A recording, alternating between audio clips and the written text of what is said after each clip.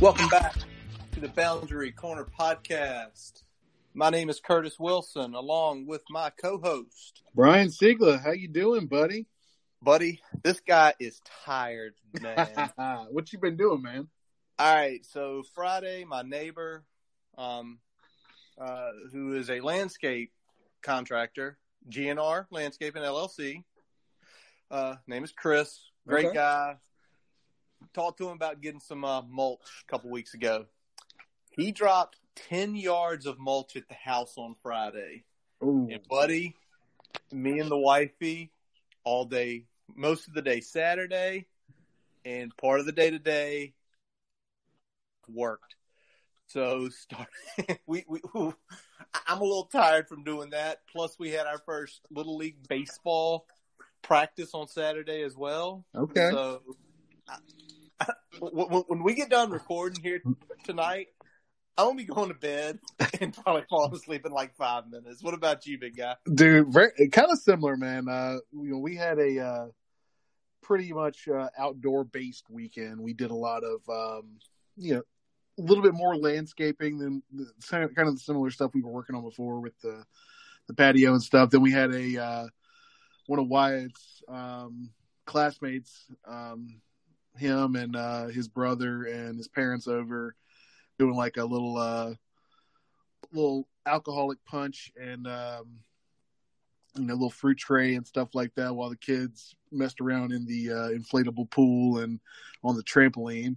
And then we went over to our neighbor's house and had some quesadillas and some queso dip that I smoked on the good old Weber in the backyard this afternoon. So it was a pretty full day. But I've been in the sun a lot, so I could really use some sleep myself. Oh, yeah. Everybody check out Brian's. I don't know if you posted it on Twitter, but you sent me a picture of that queso stuff you were doing, man. And I jokingly said to Brian, dude, we recording tonight? Cause you eat all that, you're going to be like, food coma, not going to be able to do anything. Yeah, we did something similar yesterday. Kim's older brother, birthday was this weekend. So we went over to their house and ordered some pizzas, let the kids frolic in the backyard, which was, again, a little more normal type stuff. Not 100%, but more normal. And obviously the baseball stuff's more normal. But overall, solid weekend. Back to the grind tomorrow. So now you back to the office tomorrow, or is that later this week? We're still holding off. It's probably going to be either later this week or Monday of next week. Got it. I've done all the re-onboarding stuff, so now I'm just kind of waiting for the green light. The re-onboarding. Don't wash your hands constantly. Don't put your fingers in your mouth. Like the common, like you're sitting there like, you mean the common sense stuff every human being that's of age should know? Sure. All right. Well, today what we're going to hit as our main show topic is we're going to do some ACC off-season recaps. Today we're looking at the ones we don't play.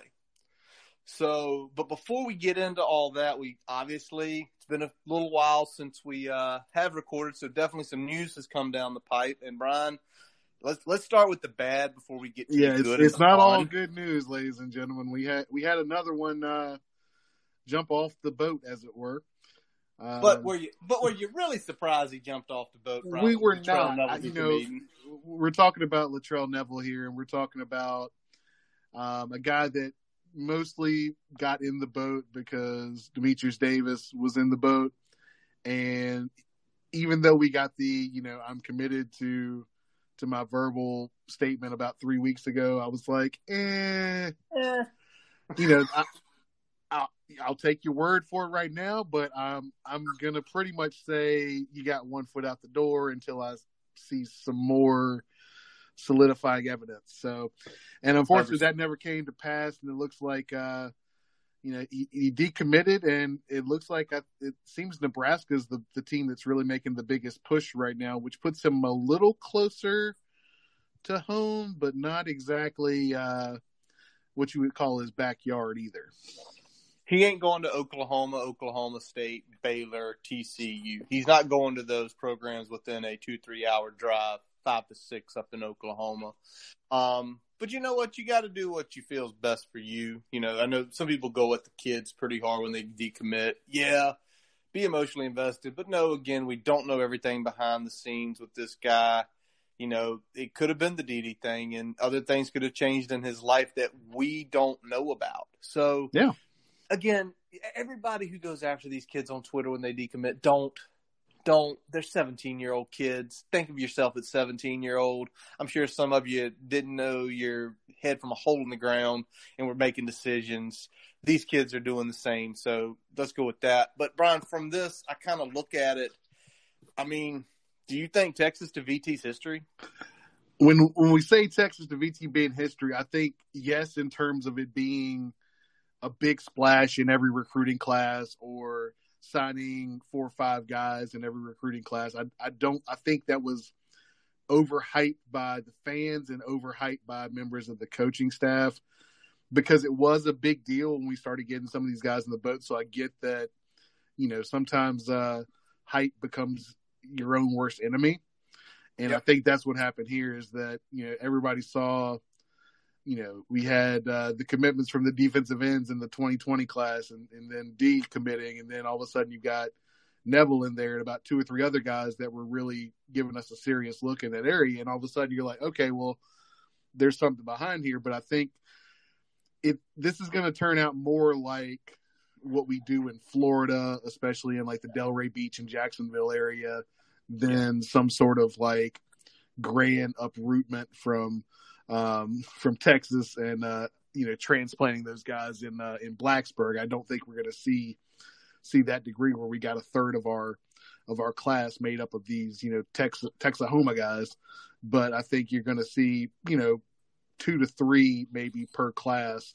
I think that's a reasonable ask, especially if you're not talking about high profile Texas talent. If you're talking about more like the low 4, high 3 guys that we're kind of looking at already pulling in, like Alec Bryant. So that's my take on it. Yeah, and it's exactly what the way you put it was. The movement was very hyped to the moon because we got 2 guys in one class. Then we picked up a couple more, and it was like people were just shooting it through the moon. You saw it a ton on social media, but I like. Yeah, I think I think some of the coaches did a maybe a little bit premature job of once they saw how it was playing with the fans jumping on that, and I think that created maybe a little bit more hype than was needed. And then, you know, you also got to look at the fact that you had these guys in the boat and you weren't able to keep them. So there's going to be some criticism of the staff there that, you know, if you can get them to commit, why can't you, you know, keep them in the boat? Well, let me ask this then. Let me ask this because we say, is it, oh man, the coaching staff blew it. Dude, how much do you think the pandemic cost? Or is this just an excuse? Is it like, this is true, we couldn't, like, hey, to see campus to really keep them, like, on our train? Or is it just coaching staff is using, they stink at closing on guys? What do you think? Because, you know my feelings.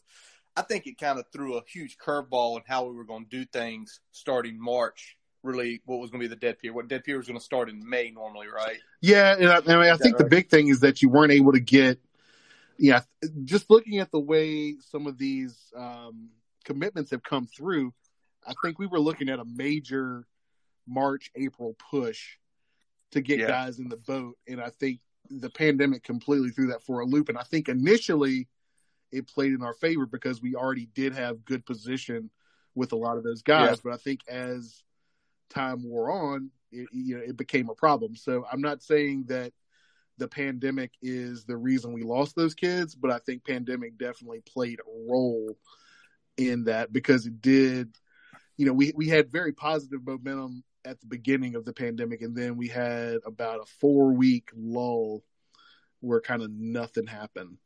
And in that nothing happening is when, Dede went radio silence. And then obviously we knew that there was going to be some collateral damage from that decommitment just because of how much hype was behind his coming to Virginia Tech and how much hype was behind. Okay, well, and two, I'll put this on the staff a little bit too. Some of it was a little bit too much. Come play with Dede.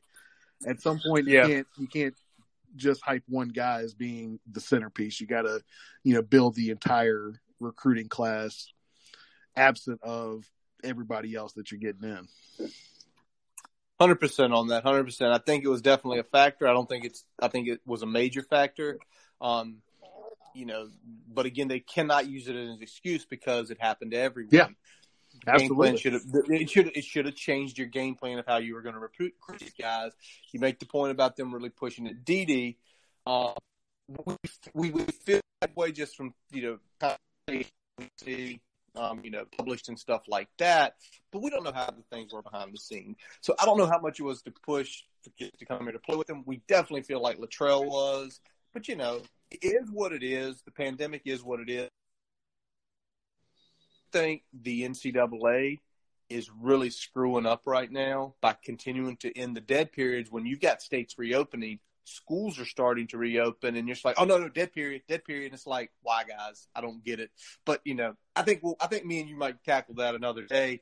But Brian, yeah, I think it's going to create some problems with the dead period. Keep getting pushback, because at some point, we're not going to be able to even understand what the recruiting is going to look like, because you're going to be back in the season again. So you essentially have what's a almost zero off-season recruiting period, which is a completely different animal, especially rolling right into the early signing period right after the regular season wraps up. I think it's going to be really, really hard, and I think we're going to see some major decommitments and some major guys up for grab that we thought already had a home. Oh yeah, I already told you my thought. I think once that thing breaks, I think you're going to have a week where there's going to be 100+ kids decommit. I think it's going to be that fast and furious, because a kid's going to go visit a school and be like, what was I sold? And he's going to leave. Yeah, thanks, coach. Get on his plane. I would text coach real quick. And then say, and then announce on Twitter, I'm decommitting. Like, oops. I think you're going to see that. But Brian, news isn't all bad, man. Over the last couple weeks here, since me and you last, had a show, we got a European commit from Germany from Serbia by way of Germany, Daniel Militek. Yeah, Deutschland to VT. Deutschland to VT. There we go, big guy. All right, you already checked his tape out because you hit some things you like. What do you see from this guy, man? Yeah, I think the big thing that you're looking at here is that he's got a good punch, and I think he's a lot of the tape is showing him at tackle, but I think he's going to be a more natural fit as a guard. Looking at some of his pass sets, it's a little bit shallower than you'd like to see for a tackle, but he moved his feet well. I'm not sure the degree of competition he was going against. Obviously looking at some of the European guys there. But in terms of just having the mechanics and having the size, he's got both of those things. So, hopefully that's something that we can work with. Cause the biggest thing is you can't teach size, and it's nice that he already has a lot of those fundamentals kind of down, in terms of pass pro, which is going to be the bigger part. Because that's the harder thing to teach. Absolutely. Also, the guy who was working with him that sort of turned him on to us, Paul Alexander, longtime NFL O-line coach. Shout out Sons of Saturday with their interview with him. And he straight up said, if this kid was stateside, he would be a 4-star or maybe a 5-star because of the size. And like you talked about, he's already got a lot of really good technique. We don't know the competition. But, from listening to that interview, and they did a great job with Paul, but Paul tells you, all of those places, they have leagues. So it's obviously not the standard of the NFL. So, again, he's been coached by Paul. He's probably seen it played. He's probably seen the NFL.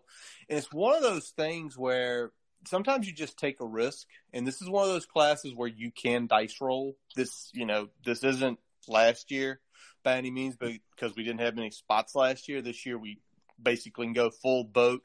And it's like take the risk. He's already built. At least him coming in, we don't have to worry about him putting on 30, 40 pounds to play at a collegiate level. He's already 290 pounds. He's already 6'3.5". He's got the body to do it. Let's just see if he can do it. Yep.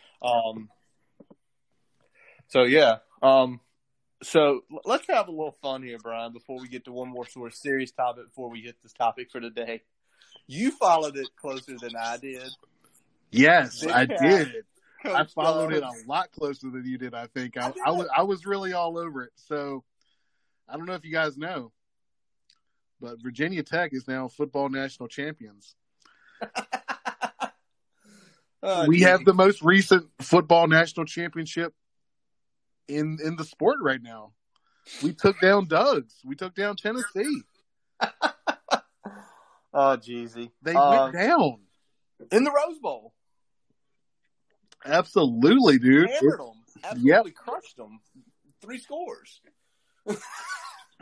It was awesome to see the social media presence. You know, Barstool is the biggest independent brand out there in sports media.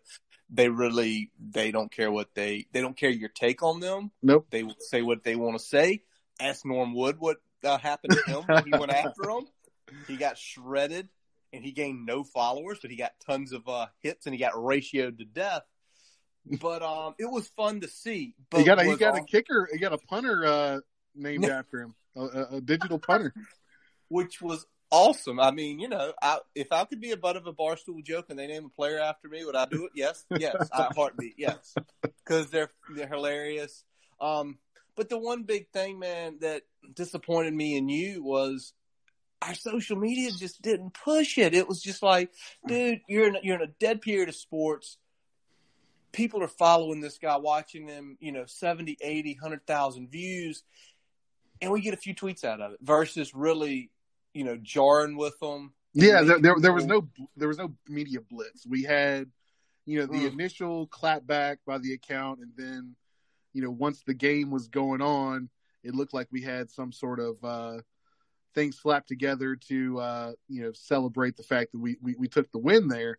Yeah. But there wasn't a whole lot in the lead up, and I think, that's about a 48-hour period that you had to put something together, and just nothing really came out of it. I was really kind of disappointed in what, and just I guess not having fun with it. I mean, I don't think it's going to necessarily move the recruiting needle for us, but it was just something to increase our visibility and show that our brand can be fun and be in on the joke and things like that. I mean, that's an endearing quality. I mean, I think we had that type of brand already, but we don't show it enough. I think we're very laced up, and I think that's some of the criticism that I think the staff gets and the administration gets, is that sometimes we don't just show our fun side. It's true. Now, I get the staff not wanting to show their fun side, but the administration, this was your opportunity. This was your opportunity for basically the VT football Twitter brand to go out there and have fun with essentially, I think Barstool's at 2.3 million Twitter followers. Big Cat's at 1 million. Doug's is at 90,000. Some of their other guys are in the 500,000s. It's eyes. And people know about Sandman. We're not your Ohio State, your Michigans, but we still in the last 20 years have a national brand. And it's here's your opportunity. Seize upon it. Because what happens if Barstool, and this is just my hypothetical thing, we have fun with Barstool, we screw around with them. Next thing they want to know is say, hey, we'd love to come up for the Penn State game. Yeah. For real? Once again, you're missing an opportunity there. So, but still a lot of fun. Well, if nothing else, we could have sold some T-shirts off of it. True. Down goes Doug's, Yeah. He stamp on his big head. So it just felt like a little bit of a missed opportunity. I mean, I don't think anyone's going to make a big deal out of it, but it definitely is an opportunity missed. Absolutely. Brian, let's hit before we hit our normal thing.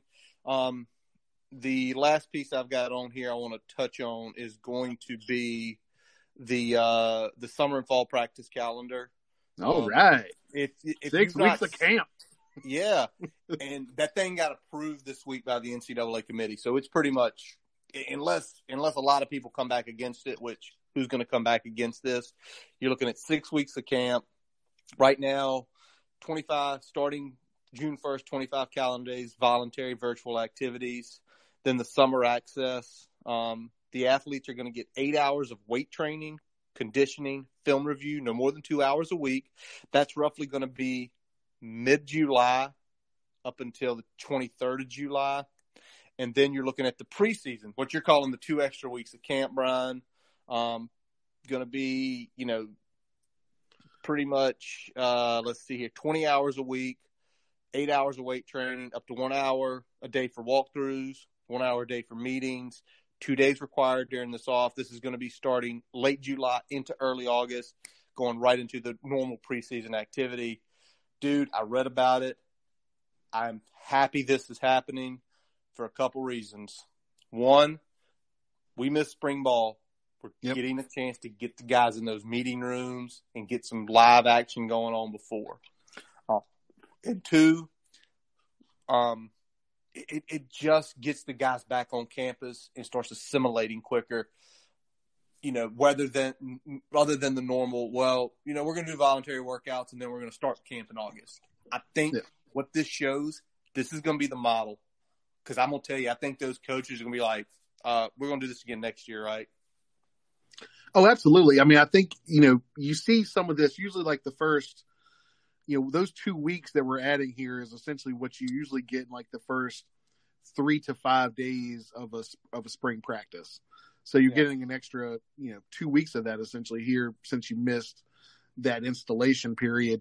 Now you're not going to get the same, live action and spring game, game time type access, but you are getting a lot of time for that installation of new things. And that's going to be key for us, especially on the defensive side of the ball with some of the things that Jay Ham is going to be bringing to the table that are going to differ from what Bud Foster did. So I'm really hoping that we can take advantage of this time. And, you can watch film all day and you can have meetings and you can look at a playbook, but it's, walkthroughs still count. I mean, seeing it happen on the field, even not at full speed or even close to full speed, that's going to help these guys. So I'm really excited that they're adding that in there for our purposes, because I think at least on the defensive side of the ball, we need that time for installation, not just, getting back into, game shape and things like that.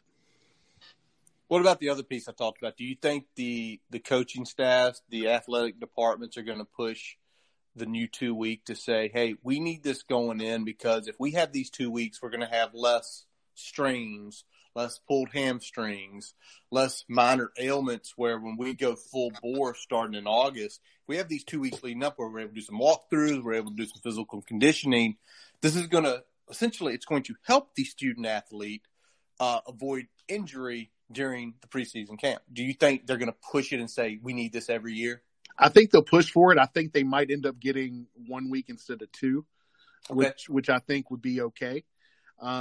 Which puts, kids getting back, full bore a week earlier. So you're talking about last 3 to 4 days of July. In most cases, kids showing back up to campus, having a week where you're restricted in what you can do, before you start those true preseason fall camp activities. So I think that would be something that would happen. That's likely. I'm not sure if they're going to get 2 weeks. I think that's something that is probably going to stay in this one pandemic filled year. But I think they'll push for it, and I think they might get 1 week. And I think that would be a good thing for everybody. Absolutely. 100%. All right, folks. Well, let's get into it here. So today we are doing ACC Roundup, the unseen enemy, the ones we don't play this year. So today what we're going to be doing is talking about some off-season pieces of Clemson, FSU, Wake Forest, NC State, and Syracuse, obviously all over in the Atlantic Division. We're looking at 6 key elements here today. The number of returning starters, their key departures, looking at the 3 most impactful recruiting class rankings, coaching changes, and then the key returning starters, and Brian's favorite, the emerging talent. So, Brian, I mean, is it any doubt who we're going to start with? We're going to start with. Got to start with Clemson. And I'm going to be honest, Curtis. Clemson is a team that we'll probably play this year because I see us winning the Coastal. Buddy. All right. But so we're talking regular season here, so I'll say Clemson is not a team we play yet. Got it. All right. Clemson last year. All right. So I'm going to run it down this way. So let's start with the graduating guys. So let's just take a moment and reflect on what this graduating class experienced, man. We're talking about seniors that had one home loss in 4 years. So, 4 ACC titles, 4 college football playoff trips, and 2 national titles. That's a lot of experience, man. Jeezy. Jeezy. Well, I mean, all right. So, yeah, I mean, clearly creme de la creme. They are 14-1 last year. They lost national championship. They lost some guys, and I'm sure you're going to key on a few going to be most hurting to them. But overall, look at them. Brian, they're returning 11 starters, both offensively and defensively, which is, believe it or not, you hear that and it's like, it's not terrible. I mean, it's not terrible considering the amount of talent they are losing. Yeah. Now, I'm just going to run down like graduating seniors. So they've got, we'll start with the guys that got drafted. So we're talking Tanner Muse, who drafted in the 3rd round. Kavon Wallace drafted in the 4th. John Simpson drafted in the 4th, and Tremaine Ankrum, drafted in the 7th. So those are the 4 guys from the graduating class that were drafted. But there's a lot of other guys in those graduates that saw a decent amount of playing time. So let's run them down. We got Chad Smith, Gage Cervenka, Denzel Johnson, Patrick Phibbs, J.L. Banks, Steven Sawicki, Sean Pollard, DeAndre Overton, and Brian Dawkins Jr. But we had 3 other guys that departed early in this Clemson team from last year, from 2019. Oh yeah, that's a big one. And those guys, those are some studs. So we got 1st round talents Isaiah Simmons, linebacker, drafted in the 1st round, and cornerback AJ Terrell, also drafted in the 1st round. And in the 2nd round, wide receiver T. Higgins. Yep. And, those are some big-time players that left early. So, and they were expecting a couple more big-time players to leave early, and they ended up staying. But we'll get to that later. So what do you think about these departures so far, Curtis? Well, the departures, the big one I see for them is they lost 4 on the offensive line, which is big. But with Clemson, and I'm going to hit on the recruiting rankings in a minute here, they're putting the talent back in. Now, I'm going to ask you this. Yeah. Of those 3 big guys, Terrell's a shutdown corner, Higgins, big-bodied wide receiver, jump out of the building, go get the ball from people, and Simmons. Who do you feel is the piece they're going to miss? And luckily for you, you get both sides of the ball, so you get to choose where you feel like they're going to see the most impactful guy leaving. So that's the big thing. So, when I look at it, I think their offense is probably going to be the hardest to replace, and mainly it's because of those linemen that are departing. Okay. You got 2 big ones in there with Ankrum and Simpson, but you also had Pollard and Cervenka. So those guys played a role as well. So I think that's going to be the hardest thing to replace for them. Is I know they've got a couple guys that I want to talk about here in a little bit coming in and stepping into these roles, but I think the offensive line is going to be the thing to look at the most, because while they keep putting getting guys in. Clemson hasn't always been known for those big-time linemen. And I think the fact that they had a couple of those guys in this class, I think that's going to be an area that might hurt them. Absolutely, man. Well, Brian, I sit here and I think about it. You really don't worry about them too much because, dude, the recruiting classes have kind of been insane for them. I'm going back to 2017. First of all, of that class, Higgins and Terrell are gone. Oh, did we forget Travis Etienne is returning? That class in 2017 was the number 16 ranked class. You look at 2018, where you see probably this is the year more guys are going to make impacts. They were the number 7, another small class, 17 commits. That was the Trevor class. And then 2019 was 10. So, it's not out of this world. They're in the top 5 every year, but we know the way they recruit. We know the way they look for fits. They've got a lot of good guys on this roster still. I mean, you might see some jumps. I think the Justin Ross thing being out is going to be just as impactful because, you saw what he did when he was a freshman in that national championship game against Alabama. He literally ate them alive as a freshman. So that's the way I kind of see it there. But, Brian, the one other piece I told you I was going to hit on, and I feel like this is big. So before we get into the players, because I know you really want to get into the keys on that, I want to hit the coaching changes because this is big for me. And I don't know if we saw it in those last couple games, but they weren't quite clicking like they were. And Jeff Scott, who was the wide receiver coach, the co-offensive coordinator, he left. He took down at UCF. He's replaced by Tyler Grisham. He takes over the wide receiver role. You talked about it. Grisham's been there a long time.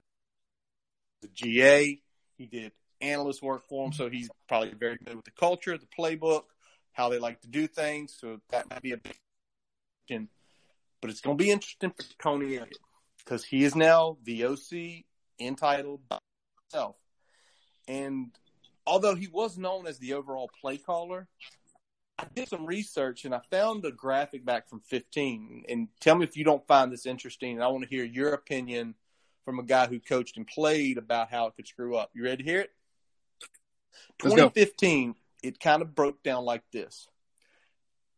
Jeff Scott called the first and second down pass plays along with any third down and long, while Elliott primarily did the first and second down run plays, and he was primarily responsible for running back block protections for blitzes. So let me ask you this, Brian.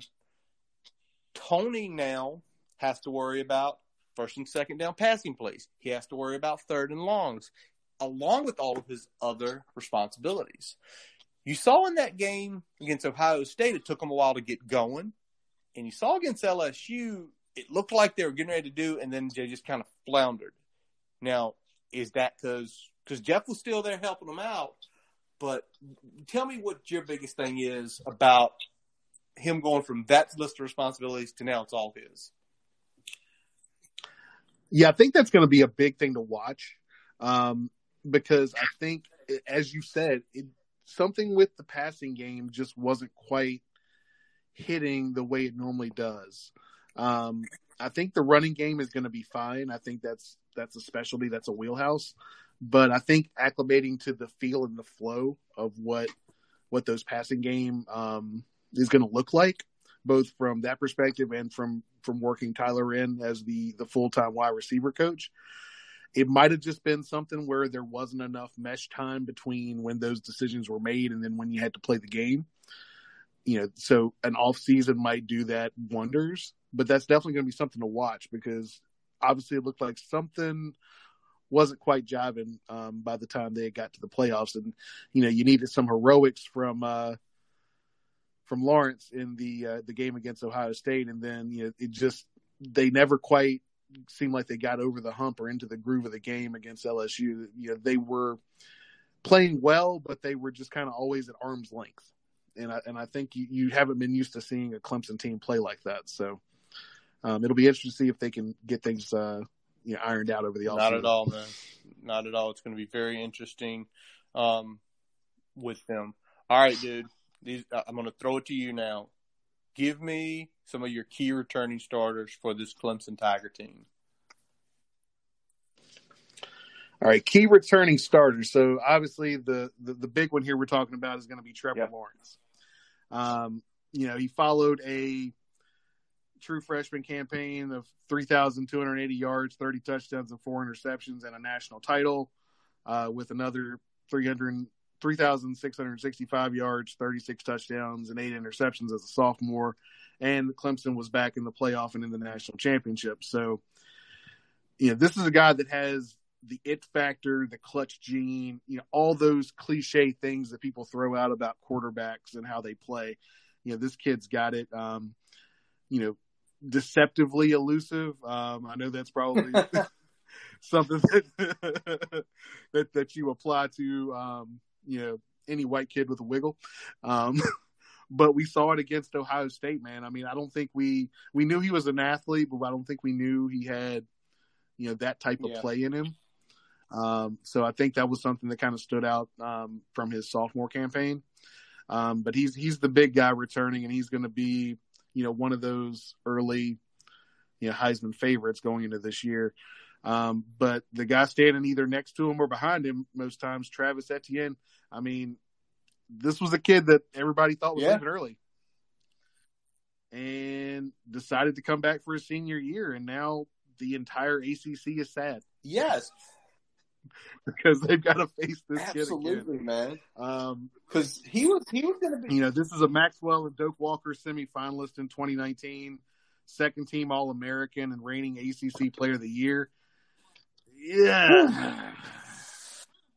I mean, he's electric, but he's also still a guy that can carry the load. He's not a guy that is going to shy away from contact or is just a guy with some wiggle that can, run away from people either. So he's going to be obviously probably 1B for Trevor Lawrence's 1A in terms of the firepower that they're bringing back. Let's talk about some of the other guys though. Let's talk about Nolan Turner. So defensive player, he's the only returning safety that played some key snaps last year, but he was sixth on the team in tackles in 2019. And he shared the team lead in pass breakup. So he's a guy that can make some plays in the secondary. So he's going to be a guy that you want to watch for. And if we're talking about the last thing I'll talk about here is another offensive weapon that we thought potentially could make the NFL jump, but decided to come back. And that's Amari Rodgers. He's a big time special teams player, but he's also able to make some big plays as a wide receiver for them, which they're going to need now, especially with Justin Ross being out. He's a guy that can, he's got that quickness, elusiveness in the open field. So, having him back is going to be key for him. All right, Brian. Good number of players right there that we've heard their names. We've seen them on the field. Who's a guy that's going to emerge? Who's a guy in week, how about this? The guy that in October we're going to be talking about on Clemson that maybe we didn't quite see coming or we thought might come, and he did come. So the guy that I'm going to say this, the guy that they have to have step up is Mac Bockhorst. He's their guard that's probably going to slip into the left guard spot that John Simpson's occupied in 2019. He was primarily a rotational, like the key six man for their line in 2019. He took over for Simpson in, I think it was the FSU game, and he ended up grading out the highest on the team for that game. So I think Simpson went down early in that game, and he ended up grading out pretty high. So, he's got a lot of potential, but, he hasn't seen a whole lot of time. So he's a guy that they're going to need to step up with all those interior linemen departing. Another guy that they're going to really need to step up is going to be Joseph Nyata, and that's 6'3", 215-pound wide receiver. He's going to be the guy that's going to step into the role that T. Higgins had last year. Yeah. And so I think that's going to be the key, and it's going to be key to see what Tyler Grisham can do in developing his talent to be able to step into that role. But I mean, there's three words that describe this guy. He's big, he's strong, and he's explosive. So that sounds like somebody that might do some damage pretty early on. And another guy that might be kind of impactful, but more in a situational role is going to be Brandon Galloway.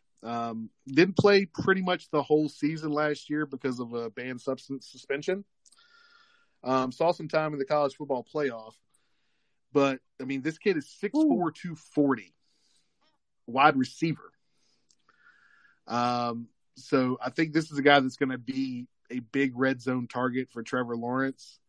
And he's a guy that they'll probably line up on the inside some and just create some mismatches against linebackers and safeties that just linebackers can't run with them, and the safeties can't outmuscle them or have the height on them. So he's going to create some problems. All right. So we're going to put a wrap on Clemson there. Needless to say, the Clemson Tigers is, let's just say they have things in place that probably will continue to keep them successful.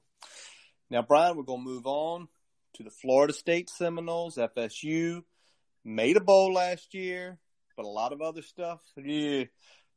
They're returning 10 starters on defense, 7 offensive starters, so a total of 17 starters back. That's a lot from a team that just barely met bowl eligibility, lost in the bowl game, and then a lot of other stuff happened. So, Brian, they had a couple guys drafted, I think. One guy I really wanted for my team, but we didn't take him, but I get it. But who do you see as some of the big, essentially key departures? When we talk about FSU players, man, we got to start, of course, with Cam Akers. Oh, yeah. Drafted in the second round. This kind of was their entire offense last year. It's in some games, man. It truly was, man.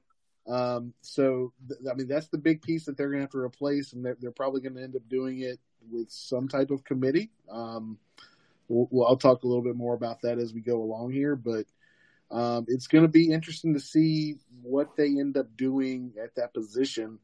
But I'm sure you have a lot to talk about for this one because there's been a good deal of turnover with the staff, right? Oh, buddy, was it? So, as everybody knows, watching college football last year, Willie Taggart fired midseason. And in the offseason, Florida State, first of all, I would like to see what their boosters checkbook looked like after paying Taggart out because that was a boatload of money he was owed. But they go write a big check for Mike Norvell out of Memphis.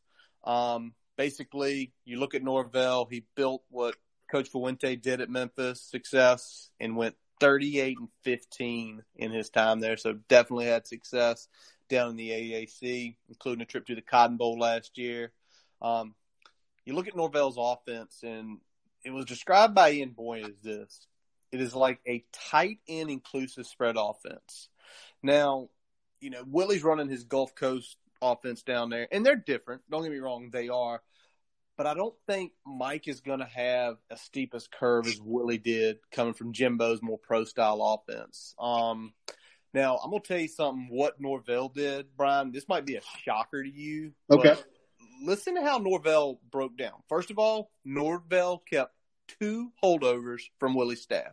One was Odell Haggins. Odell Haggins has been at FSU forever. Was there with Bobby, there Jimbo. And he held on Duggan, the wide receiver coach. So defensive line and the wide receiver coach. Norvell only brought 2 of his coaches from Memphis. 2. Wow. Yeah, and so the other guys, it is there's additional 7 guys that he brought from all over the place, man. And these are guys with D1 D1 position coaches and their backgrounds. So I hate to say this, but when I kind of look at Justin Fuente held on to what? Bud, Charlie, and at that point in time, Torian was still on staff in zone. Yeah. He basically brought his entire Memphis staff when he comes, where Mike Norvell is just like, nah, I want these guys who coached the D1.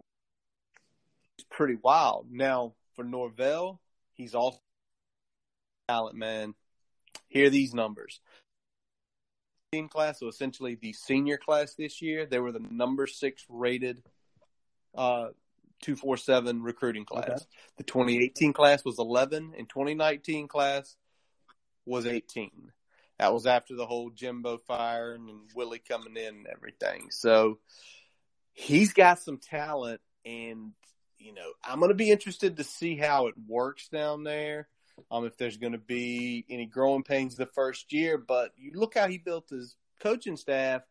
He wasn't going with familiarity. A couple guys he coached with, but he was going with D1 proven guys, and I kind of like that move by him. Now, that's going to be interesting dynamic to see how those guys mesh because, we obviously know that the talent is there. We know these guys can coach, but just because guys can coach doesn't mean it's going to be a good fit and that things are going to work together the way that they should on paper. Everything looks good on paper for what they can do there, especially with Norvell at the helm. On paper, that staff looks good. It'll be interesting to see how they move forward and mesh as the season goes along, especially those first couple hard games that they'll get to in their schedule. I don't think they're going to have any problem with some of the lower level competition, but once they start getting to some of the harder teams on the schedule, it'll be interesting to see how they adjust. Absolutely. All right, dude, tell me who's their keys coming back? All right. So we've got a few big ones here. We'll start with the obvious one, Marvin Wilson. Oh, yeah. Defensive lineman. This guy is a monster. This guy is likely a first-round draft pick.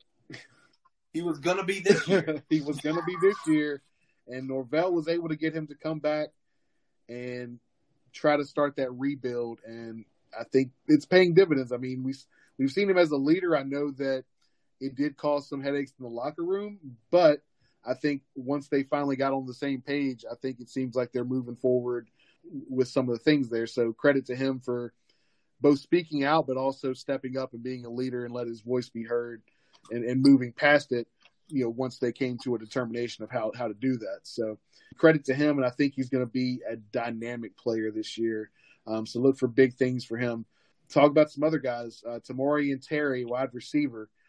Other than Cam, this was the rest of the offense pretty much. I mean, we're talking about a guy that had 1,200 yards receiving and 9 touchdowns in 2019.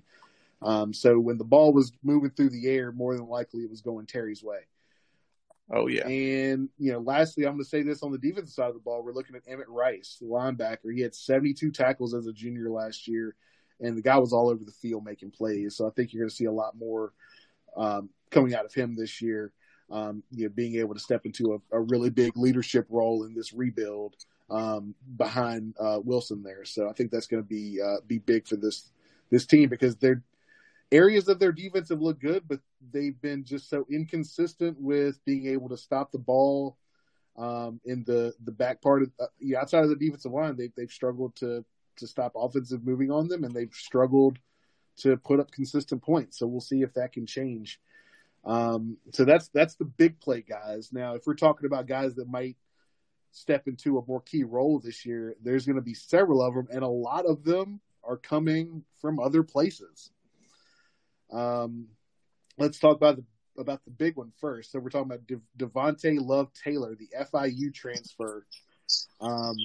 What's been the most glaring issue with Florida State in recent years, offensively? Offensive line. They've been literally, it's been just a mess to watch them on television. It's just it's amazing that Akers was able to do what he did with that offensive line, but even more so, their pass pro has been horrendous. And I'm hoping, for their sake at least, that this guy's going to be able to step in and make some big time contributions for them. If we're talking about Cam Akers replacements, we're talking about a couple more guys that are coming from other places. So they picked up Jashawn Corbin from Texas A&M that probably looks to get a lot of snaps this year. JUCO transfer LaDamian Webb. And they've got a couple guys that are kind of the flex type players, Corey Wren and Ja'Kai Douglas, that are probably going to look to make some noise as well. So those are the guys in terms of replacing the production of Cam Akers that might, step up and do some big things. And the last guy I have here is DJ Matthews. He's a wide receiver. He had 36 catches, 335 yards, and 3 touchdowns last year. So respectable numbers, but you're going to need to see him probably take another step this year if they're going to have some success. So look for him to be a guy that if you want a guy that's going to step up and take them to the next level, he's probably going to be the one that's going to make the most strides.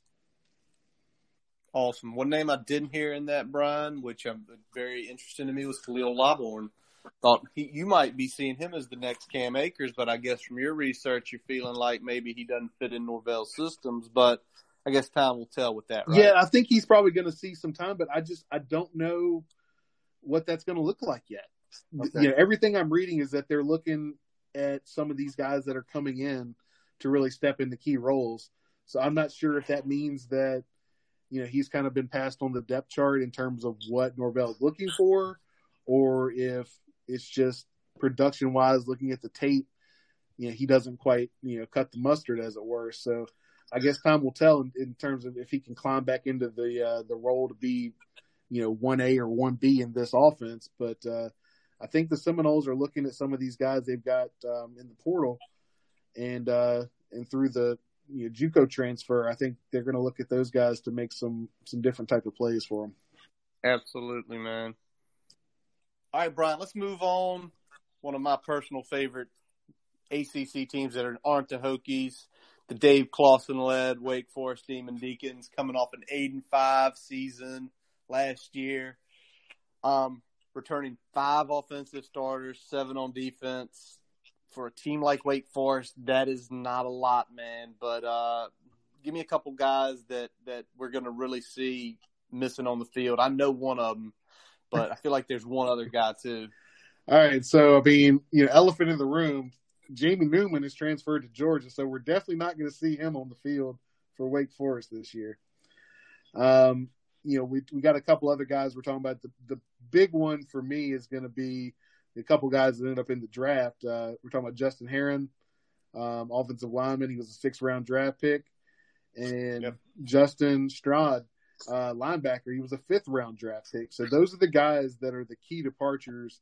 The last 2 are going to be graduating seniors, and obviously, Jamie Newman transferring to Georgia. He's still got some time left to play football, but those guys are going to be the ones that are missed the most on this team. Yeah.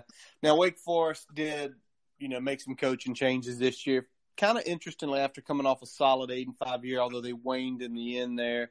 Paul Williams is now their secondary coach. He's been a veteran of 20-plus years, including a stop during the Al Golden era down at Miami. Yeah. Ryan Crawford he was the cornerbacks coach, but he is moving to an assistant special teams coach and a nickel coach.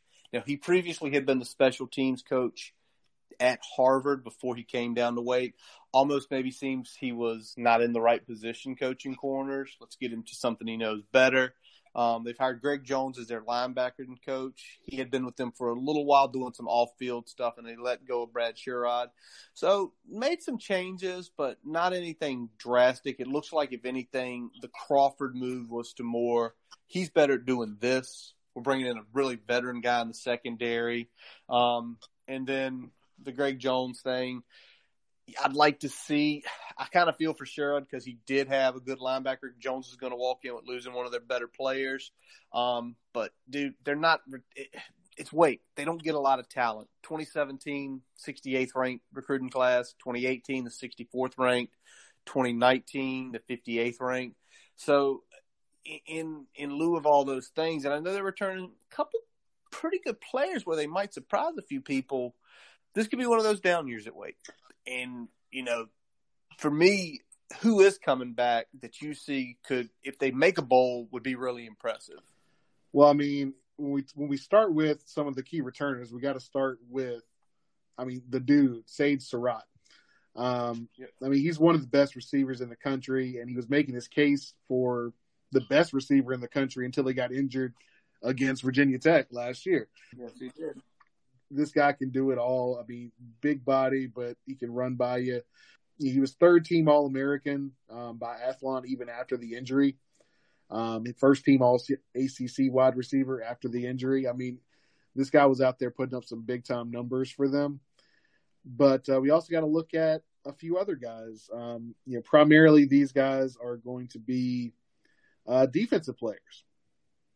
So we're looking at Ryan Smenda.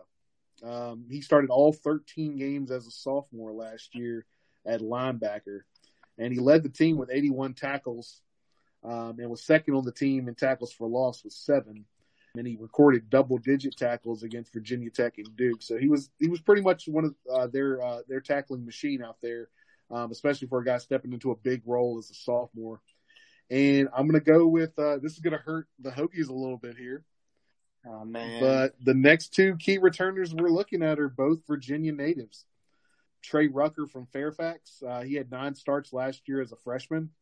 He's 4th on the team in tackles, and he's stepping in as a day one starter, after taking on that role last year due to injuries. And the big veteran guy here, the redshirt senior, Carlos Basham from Roanoke. Boogie. Yeah. Walter Camp, preseason All-American, first team All-ACC in 2019, 11 sacks and 61 quarterback pressures. Also had 3 forced fumbles. I mean, he's the dude. He's the dude, and he was in our backyard, and he's playing for Wake. I know Wake is geographically still pretty damn close to Roanoke, but that one still hurts. It does. It hurts a lot, man. All right. And I got a couple of emerging players I want to talk about here, though.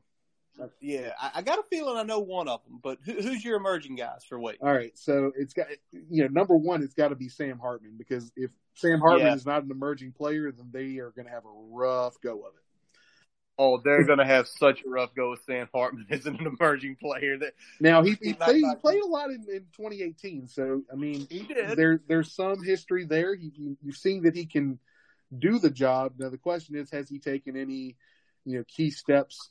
Playing behind Newman last year, where you can come in and say, okay, well, he's going to make some noise now. But he's got a good game, and I think he's got some of at least with Surratt, some wide receiver talent, but most of their wide receivers are also big guys. So I think that's going to help a guy that's stepping into this type of role. He's got big guys to throw to. So I think that's going to soften that landing a little bit. Speaking of guys he's throwing to, that need to emerge, Donovan Green. He showed a lot of chemistry with Hartman, starting 4 games in his redshirt campaign last year as a freshman. So he played in 4 games based on NCAA rules, but one of those games was Syracuse, and he had 7 catches for 172 yards, including a 75-yard touchdown. So the kid can make some plays, and it'll be interesting to see what he can do with a full run of games this year, especially with Hartman pulling the trigger, who happened to be pulling the trigger when he had most of those catches in that Syracuse game. So it'll be interesting. But as we're moving forward, looking at Kenneth Walker at running back for them, that's going to be another key to look at this year. Played in all 13 games as a freshman and had 2 100-yard games. And he led the team in rushing in 3 of the games last season. So he was a pretty key role, even though he was stepping in as a freshman last year. Kind of similar to, what Keyshawn King did for us, except not quite as explosive as King. Terrence Davis, he's going to be the Maryland transfer. Plays the interior line at Wake now.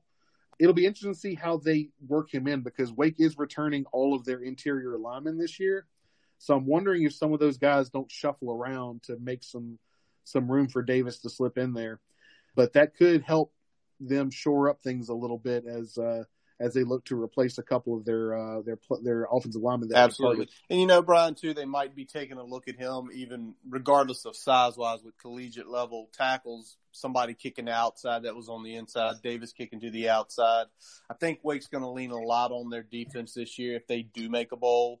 So a couple of those guys you mentioned is going to be very key for them. All right, let's move down the road a little bit to the east. Let's go to NC State. Now, NC State, not a good season last year. They're worse under Dave Dorn, 4-8. But they do have some returning players. 10 players coming back on offense, 6 players coming back on defense. Now, Brian, they did lose 3 starters on the defensive line, and a couple of them I'm sure you're going to be talking about right now.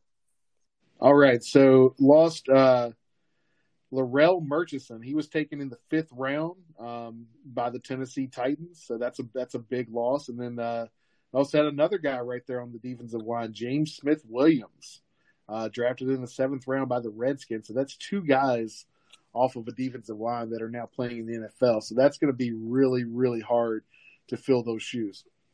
It absolutely is, man. And it's going to be tough for them. Clearly, with what happened last year for NC State, Dave Dorn, I think officially is on the hot seat, and he made some coaching changes like he was on the hot seat. Big thing, he brought in Tim Beck, new offensive coordinator, quarterback coached. The co-offensive coordinators from last year are still on the team. George McDonald is now only doing wide receivers. The other, Kurt Roper, is only doing a running backs coach. They did hire Joe DeForest as a safety from USC. So new safety coach on defense. Freddie Autry. Lindsey, he comes in a nickel coach from North Carolina Central. He did have a stop at Ole Miss in 2018, so some D1 experience. Also, it looks like some local ties there to the Triangle. And, well, the last two, Brian, I think we're super familiar with. I don't know why, but these guys coach for the Hokies. Brian Mitchell, the cornerback coach, let go by Virginia Tech, lands on his feet down in Raleigh. And obviously the one that still stings a lot of Hokies fans, longtime defensive line coach Charlie Wiles, let go. And for Charlie, it made a ton of sense. He's always recruited down in North Carolina. So we're probably going to have some fights with him over some players in the future. You're right. But overall, right. I think you see Dorn know I need to make some changes on offense, so we've got to score more points. But he's bringing in some really solid defensive players too, because he knows that if he screws up this year, they're probably going to let him go. And he has some decent recruiting classes, 53 from 2017, 26 from 2018, and 32 from 2019. So there are some talent in there, but I think Dorn knows the seat's on fire. I got to bring in guys I think can get us there now, not later. And then you see some of those guys coming back, Brian. Who do you think's going to hopefully potentially save Dave Dorn's job? Well, I've got 5 guys that I've kind of targeted, both that some of them returning, some of them going to be new, that I want to kind of talk about a little bit here. But the big one that's we weren't able to see last year that we're going to get to see this year because of NCAA rules is linebacker Levi Jones. So he had to sit last year, transfer from USC. But by all accounts, he's getting rave reviews. So, but apparently put on a bunch of muscle, and he was scout team player of the year in the year he had to sit out there. So he's a guy that apparently is a good locker room guy, good in the weight room, and seems to have the ability to translate that to the field. So he's a guy to keep an eye on, both in terms of big playability and just being able to rack up some tackles. So the Wolfpack are deep at linebacker. But it seems like he has already kind of worked his way into that guy and also being kind of a hybrid pass rusher for them. So keep an eye on Levi Jones there. Shoring up that offensive line is going to be key, and it looks like Akeem Ekwonu is going to be the guy that's going to potentially step in and help out there. It looks like he was battling some injuries. Eventually, he got put into left tackle last year at one point once he worked through those injuries and seemed to do pretty well. So I think he's kind of a guy that has already shown some promise, but he hasn't really even reached his ceiling yet, just being a freshman last year. So sophomore tackle Ekwonu is going to be a guy to keep an eye on. Let's also look at the defensive end, Jeffrey Gunter. We talked about all those guys departing on the defensive line. This is a guy that apparently also had to sit out last season and did a lot of good stuff on the scout team, just like Jones. So I think he's a guy that looks to, if not, step into a starting role, but he's definitely going to be a guy that's going to be rushing the passer and getting off the edge for them. Looks like he was at Coastal Carolina in 2018, so he's kind of following the Brock path here.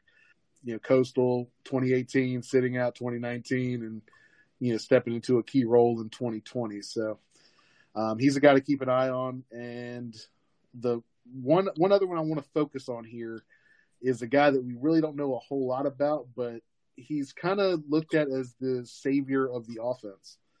And that's freshman wide receiver Porter Rooks. They really were very, very poor at the wide receiver position last year. And based on this guy's tape and everything, they are really, really excited to see what he can do because they think he can actually have play level ability. He had rolled early, so he's got the maturity and he's got the skill level. So I think they're looking at him to be an instant impact guy and to be the guy that can make some big plays for them right out the gate, despite just being absolutely. a freshman. I mean, pretty high 4-star guy. So it sounds like he is expected to be not only, one of the key contributors, but it sounds like an emerging talent on your end, Brian. Yeah, he's kind of pulling double duty there. He's both an emerging talent and a guy they're looking to be a playmaker for them right out the gate. And for them last year, too, they were struck by a lot of injuries, so it definitely didn't help as many different players. They had to go 4-8. But still, you're required to win football games, and whoever's there is there. You're supposed to win. And maybe that was something that Doeren saw, some of the coaching stuff I saw where certain coaches weren't getting the job done. And he was like, I don't feel like going back and coaching at a lower level. I'm going to fire some people. So, yeah. All right, Brian. Well, let's move on to our last group here, the mighty Syracuse Orange with Dino Babers. The mighty Syracuse Orange with Dino Babers, 5-7 last year. Now, they're returning 11 starters. 4 on defense, 7 on offense. But, man, they ain't Clemson. Coming with 2017 recruiting ranks of 2017, 54, 2018, 51, and 2019, 56. And, Brian, did they have any really key losses that might make them even worse than the 5-7 last year? Yeah, the big one we're going to talk about is Alton Robinson. Now that's a guy that was making plays all over the field for them last year, and I think that he's going to be the guy that they're missing the most going into this year. We're also looking at they lost bunch of defensive line talent that were graduating this year. We've got Kendall Coleman and McKinley Williams and Kenneth Ruff as well. So we're looking at a bunch of guys on the defensive line that were leaving due to graduation and the NFL. So they're going to have a hard time replacing that talent because that's a lot of depth to go in one season. All right, Curtis, so I'm going to throw this to you. So they were 5-7 last year. Did they make any big changes? Oh, they made several changes, big guy. They first started brand new defensive coordinator, Tony White, coming from Zona State with Herm. The previous defensive coordinator, Brian Ward, was fired after he gave up 58 to Boston College last year. Yeah, the way BC was last year, you give up 58, you're probably not going to have a job, unfortunately. Now, Tony White actually is coming out. He was with Herm, but he was multiple years under Rocky Long out at San Diego State. So comes from a really good defensive pedigree type program. And you're probably going to see Syracuse start running a 3-3-5 base this year. So a little change up there. Now, they also got a new offensive coordinator. Okay. So, again, I think Dino's feeling the hot seat like Dave Doeren, man. So, new OC, Sterling Gilbert from McNeese State. He had actually worked with Dino Babers when Dino was at Eastern Illinois and Bowling Green. Now, when he was at Eastern Illinois, he was named the FCS Coordinator of the Year.